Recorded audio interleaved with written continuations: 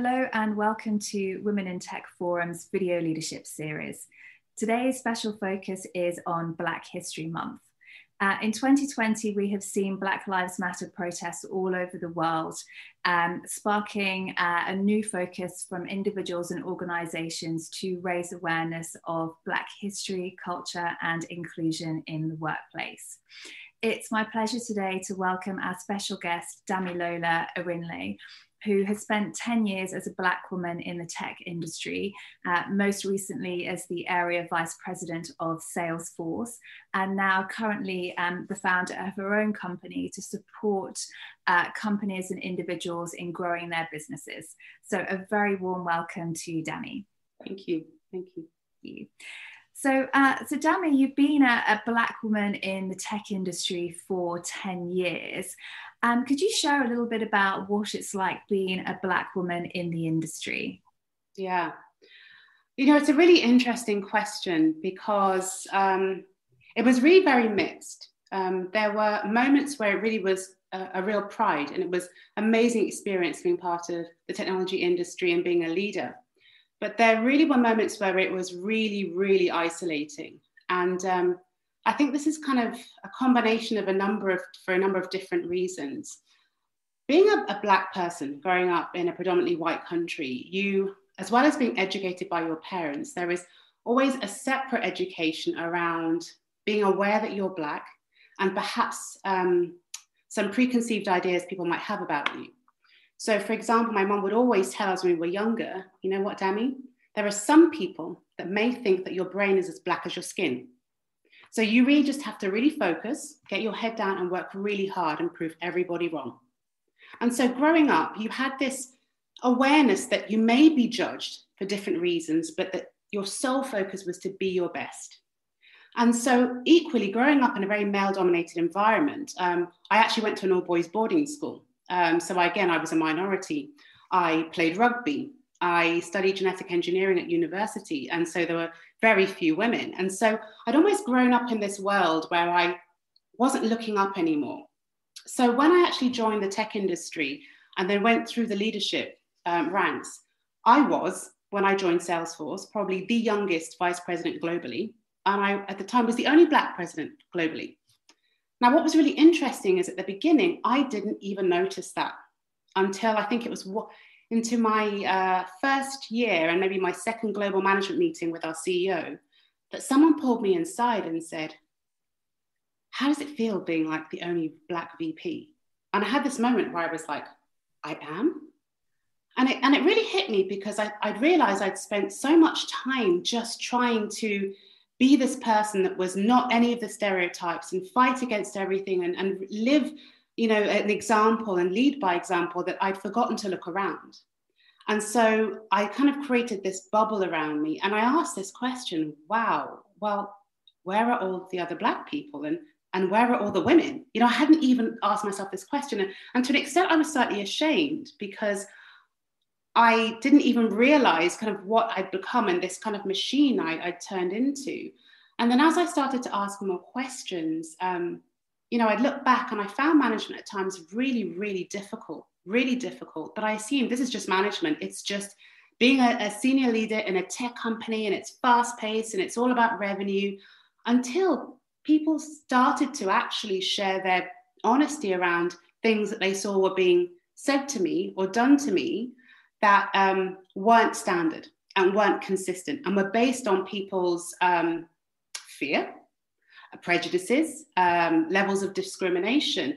And so it really started to open my eyes. And so what it became very challenging to do was to develop as a leader, knowing the intention of people's feedback or advice.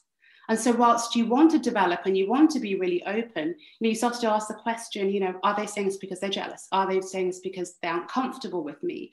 And so at times it was very hard to actually find somebody that understood you, that aligned with some of your values and some of what you were looking for, and that could develop you in the right kind of way. And so there are so many things I look back on and I feel I maybe missed as a leader in terms of what I could give to others, but also how I could have developed, because it was extremely isolating at times. So whilst, you know, the tragedy of George Floyd has really, it is a tragedy, it has sparked some really, really important conversations. And I think it is an amazing time for organizations to take a step up, for everybody to stop, to look up and ask themselves some really important questions. Absolutely. And you've raised quite a lot of points there. And I think, you know, a couple I'd like to sort of unpick a little bit further, which is it can be very isolating. And probably my question to you is, you know, there will be lots of other Black women who also feel isolated. What would be your advice to them?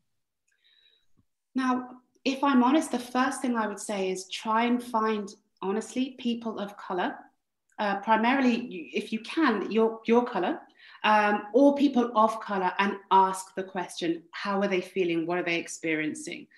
It's like everything. When you think it's just you, you think, well, I'm not going to cry about this because obviously it's something I've done wrong. So I've just got to be better. And I've got to try harder and I've got to do more.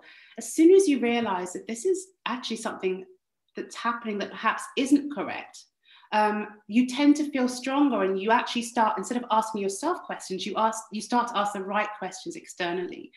And this kind of almost was highlighted to me even further when I actually wrote an article on LinkedIn just after George Floyd's death, because I felt that whilst in the social space there was a lot of commentary around the injustice, there was very little on the professional platform. And my view was that we're the same individuals socially as we are when we come to work. So we bring the same values that we have, you know, at home into the workplace, whether we realize it or not. And whilst America has probably a more open culture, the UK culture is definitely a little bit more reserved. But that also means that sometimes some of the discrimination is a bit more subtle. It doesn't mean it's not necessarily there. And so when I wrote this article and I was sharing at different stages of my life incidents that had happened that made me realize I was very different and not necessarily welcomed by everybody, I remember then I put a hashtag saying share your story. And I was horrified by some of the stories of people that I knew, Black people that I knew, that were having very similar experiences. And I remember even thinking, even knowing that they're Black, I was like, but how could that happen to you? Because you're like really kind and you never do anything to anybody. And so even I was shocked. And these are people that I knew. So it's really, really important to just share your experience. And then first of all, understand you're not alone and get confidence in the fact that you are valued, that you have a voice and that you can do something positive with that voice, and not to shy away from your experience or be ashamed of drawing too much attention because you're already different. So you don't want to then create or ruffle more feathers. So I think that confidence in numbers really, really helps, and just knowing that you're not alone. So the first thing I would say is just talk, speak to others, and just understand what they're experiencing, and be reassured that you're not alone and it's okay, and that we will advance and we will get through this. Absolutely. And I think, you know, for Black History Awareness Month as well, I think that's really important as well, that people do share their stories and their experiences, because in doing so, you're also helping others, and collectively, you know, everybody is helping each other out.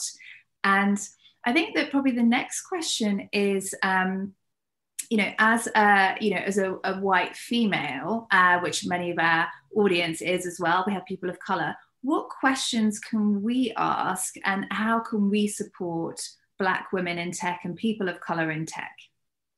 I think the first thing you could do is, you know, is if there is anyone of color in your space, is to try and have that open conversation, because there's actually a really good chance they're suffering in silence. There'll be things that they've seen, that they've observed, that they've never wanted to share and would never want to put that burden on other people.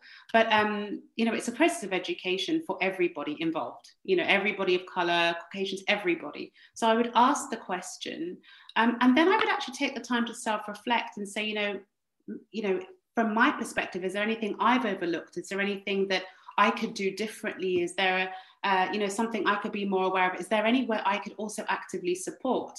Because I think this is one of the key areas, is if there is an issue, it's not just enough to talk about it. It's like, you know, what action can I take? How can I get involved? How can I be an advocate?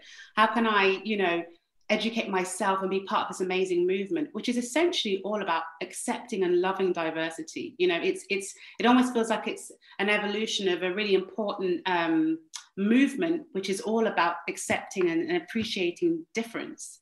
And so it's just part of that journey. And so the question should be, how do I get involved in this next stage of this journey? How do I develop myself? And so I would encourage everybody, just ask the question and just learn and listen. It's really, really important. Absolutely. And then from an organizational perspective as well, so obviously we've got sort of individuals and listening and learning, and collectively we grow and support each other. What advice would you give to organizations in supporting women of color and Black women in tech?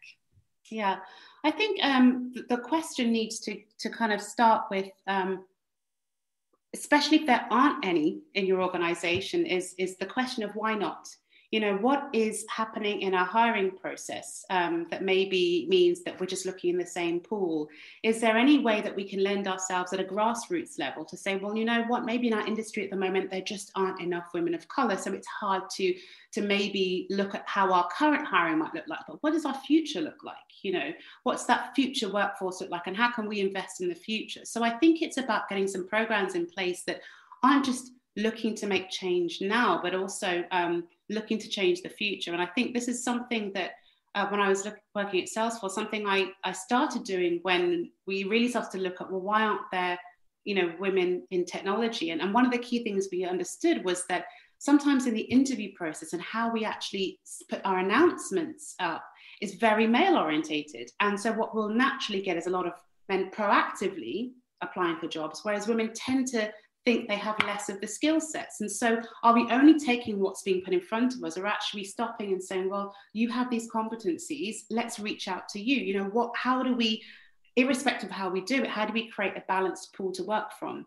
And so I think it's in that same spirit that we should also be looking at that sort of diversity of color. You know, where are these strong Black women that are just as, you know, educated and just as able to bring assets and skills to the workplace? Where are they, and what are they doing? And how can we support a transition? Because sometimes the transition will be one that requires a little extra support, because they may have the transferable skills, but they may not have the industry knowledge. So, you know, how do we make that little extra effort to make sure that we're getting the right people, but we're helping them on that journey? So I think there's a lot organizations can do.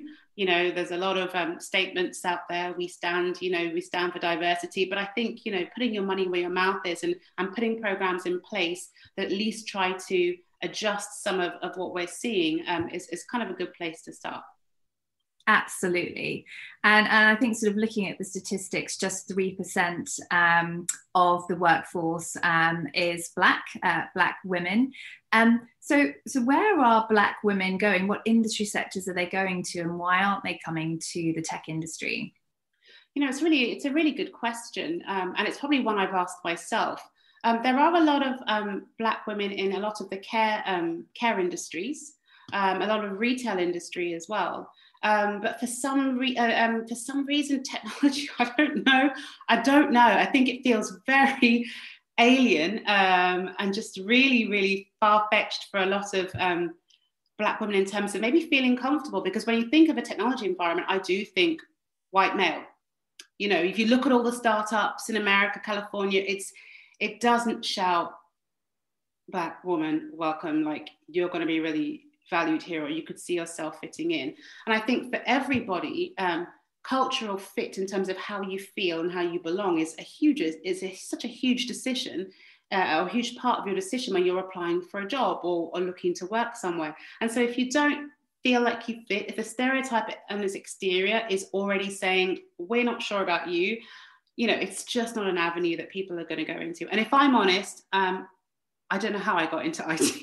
I fell into that, you know, it wouldn't have been something I chose. You know, my dad's a doctor, my mum's a lawyer. I probably would have done one of those avenues. I would study genetic engineering. Maybe I would have done more of the science, maybe going to the medical field. But I did actually fall into technology by accident. And so falling into it, I actually really enjoyed it. I love technology. I love the pace of it. I love the opportunity. And so I look and think, there are more of us that would love this opportunity, but you know, how many times do people fall into it? You know, it's a lot rarer. So I guess it's an interesting question. It's probably something I probably will spend a bit more time trying to understand as well. But from what I understand at the moment, there is definitely that perception amongst the Black female community. And so hence they're probably in slightly different industries. Absolutely. And there's a huge amount of progress we can do. And it starts really with schools and education and, encouraging diversity into all of the STEM subjects as well, and feeding that through to universities, and also giving that, perception that it is an inclusive culture. And there are people, like me working in this country, whether you are Black, a woman of color, white, gender neutral. So, I think it's the industry has a lot to do in order for people to really feel inclusive and a sense of belonging. Yeah. And what advice, as a closing question, what advice would you give to all of the Black women who are already in tech? Gosh, I would say, first of all, congratulations, you're there, stick at it. But I think the first thing would be definitely to look at your network, something I referred to earlier on. Look at your Black network, not just in your company, but across all industries, to be honest. Make those connections. LinkedIn is great for that. There are so many connections I've made recently based on just interesting articles and seeing who's commented and people that are interested. Try and build your network, your support network. There is one there. And with that growth, your voice will be heard. It'll get stronger. You'll have more confidence. This is where ideas for change come from. It's about building momentum. So we're out there. Let's connect. And then let's support one another. It's really, really important, not just now, but also the future. We're a strong force to be reckoned with. And so, I would encourage you, keep doing what you do best and keep shining the light. Thank you. What a wonderful way to close the interview. So thank you so much, Dami. That's been so educational and enlightening for me as well. And we need more people like you in the industry really standing up for Black women in tech. So thank you so much. Thank you.